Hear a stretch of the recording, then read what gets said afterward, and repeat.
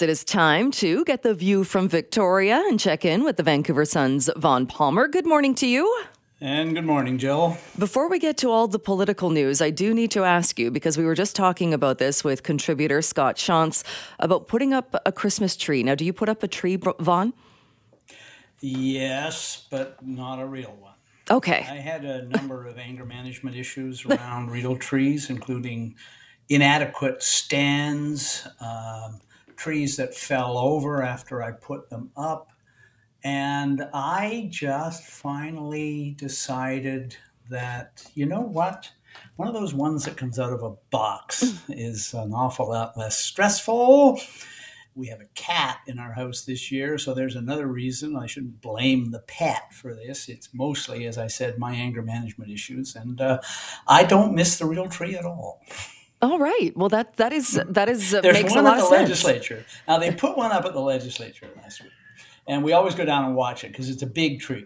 Mm-hmm. And they, a whole bunch of crew drag it in. They put ropes on it. They haul it up in the foyer. And this year's tree looked a little bit Charlie Brownish, a little sparse. Some comments, but it's a free tree, right? So that you can't be ungrateful. Anyway, they put a whole lot of ornaments and lights on it. It looks pretty good now, although I can't resist a political metaphor. The tree is a little like the government's housing plan, full of shiny objects and full of holes. So there you go. That's my tree comment for the day. All right. Love it. Love it. Let's get to the political news. Not great news for BC United. No, it's election year coming. BC United changed its name from the party formerly known as the BC Liberals. They're having brand recognition troubles. They're trying to raise money to pay for an advertising campaign to tell the public they've changed their name. Party leader Kevin Falcon drove out John Rustad in the summer of last year, not this year. And Rustad's gone off and joined the Conservative Party, and now the leader and another member is defected, and the Conservatives have official standing in the House, so it's not been great. On top of all that, the latest opinion poll is the worst we've seen yet. So BC United hasn't connected with the voters. That's been obvious from everybody's polling. BC Conservatives rivaling BC United for standing in the polls. The latest poll is even worse. So what do we got? NDP 44%. That's majority government territory for the NDP. They don't have anything to worry about at all. Second place now, seriously second place, the BC Conservatives, 26% of decided voters in this Abacus poll. BC United, 17%. Ooh. 9 points behind. Greens are about where they usually are, 9%. So you look at that and you go all the arguments that Kevin Falcon and BC United have been making, and we're going to get people aware of the brand change and all this. Come on. You look at those numbers and you go, this party's in serious trouble. There's a bit of a debate going on as to whether or not they're in free fall. I don't know about that. But with those numbers, the pressure on BC United to do something and on Kevin Falcon to do something is only going to increase. And what is Kevin Falcon saying about it? The fact that he didn't see these. He hasn't been taught. These numbers just came out over the weekend for Abacus. They're posted on Twitter, so people can go look at them. And, every poll, Joe, we know if we followed them, they come with an asterisk, right? It's not election day. Things can change. Just ask Premier Adrian Dix. But even so, what he said on Thursday at the end of the legislature session, we asked him a couple of questions, and we asked him about the Conservative polling to that point. And he said, look, I don't pay an awful lot of attention to the Conservatives because John Rustad and the Conservatives are just surfing a wave created by Pierre Poilievre and the Federal Conservative Party. There's a lot of confusion still about brand name and party names in BC, and that's the way Falcon writes that off. He says he doesn't pay a lot of attention to the Conservative polling numbers. In my view, he should, but that's what he says. He then got asked about fundraising, and he admitted what the data from Elections BC shows, which is the NDP is raising money, $2 for every dollar raised by BC United. BC United has money trouble. They have a fundraising pitch to their supporters at the moment, Jill, to raise money to pay for a proper advertising campaign to deal with the brand change. Now, in our business, in media, You want to change your brand? It's very expensive. You have to buy a lot of advertising on like CKNW, and if you're going to do print ads in the Vancouver Sun and on Global TV, and they're not doing that because they don't have the money to do that. So money problems are huge.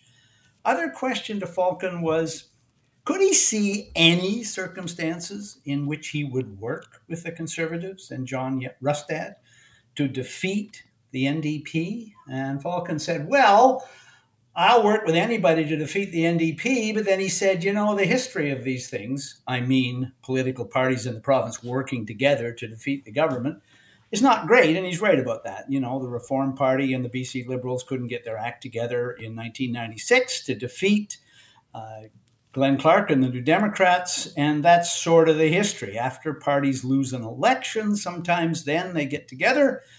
But before an election, not easy to make together those alliances.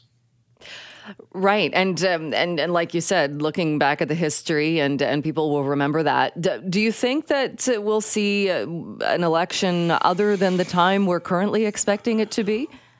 Well, David Eby has said so many times that he's wedded to the date written in law for the next provincial election, which is the third Saturday in October, October the 19th, 2024, that I've tended to discount that. But you're starting to hear talk from New Democrats now.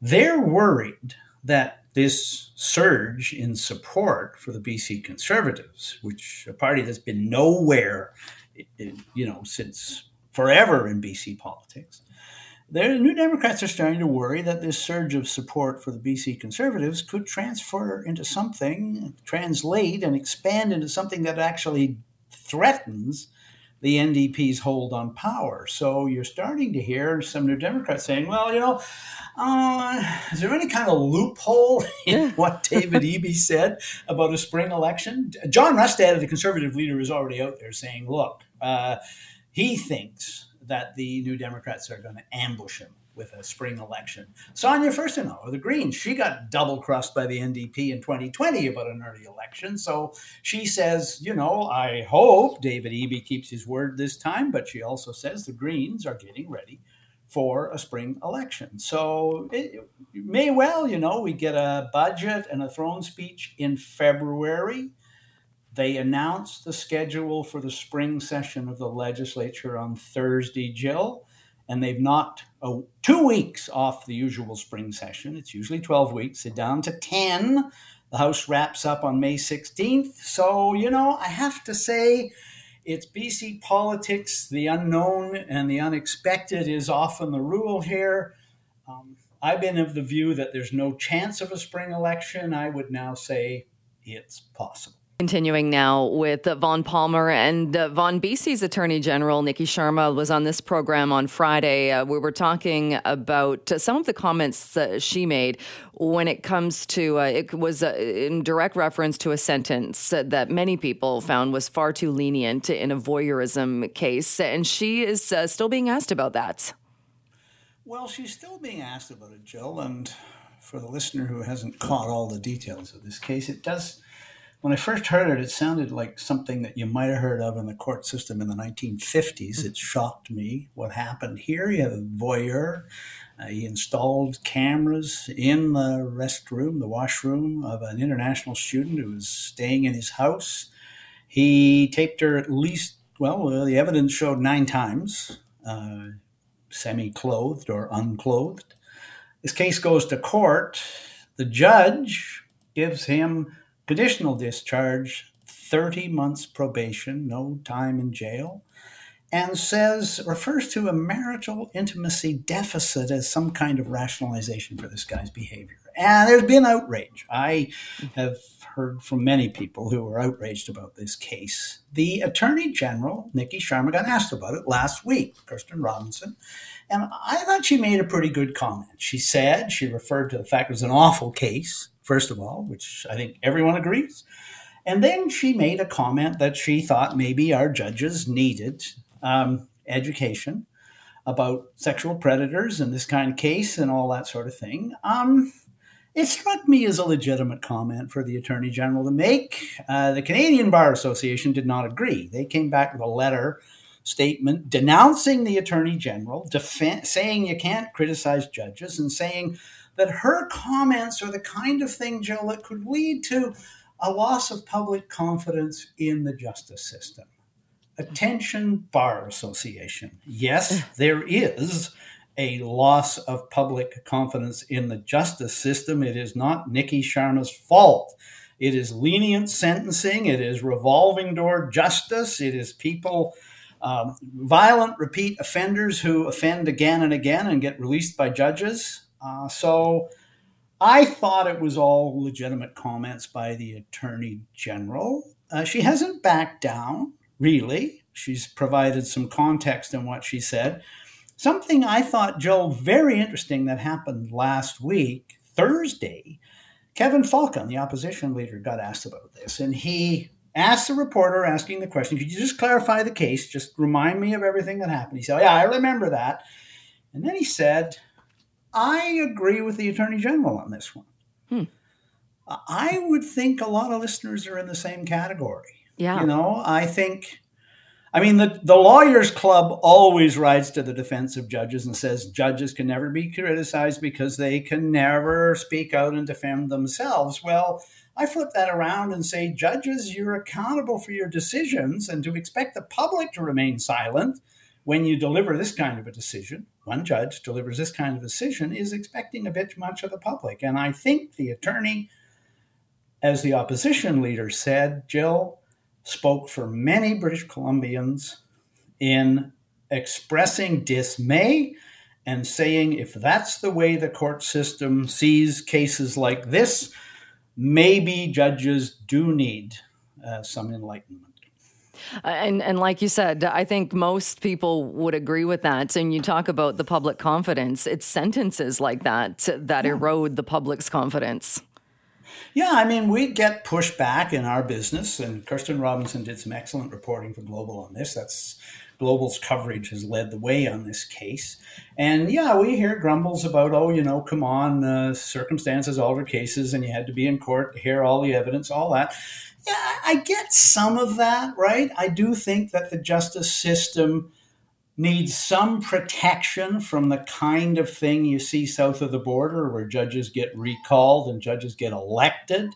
But I also think that, in the era we're in where the ethic that governs the justice system seems so out of touch with the public on matters like bail reform and that. I mean, Sharma had one thing she could celebrate last week. BC led the fight for reform of the criminal code regarding bail. It took a long time to get it done, but it finally got through the Senate after Sharma herself appeared in front of the Senate and pleaded for them to approve it. And it finally got done. And bail reform is done. We'll see how it works in the new year. But I think it's a case where the New Democrats can point to some success on this issue.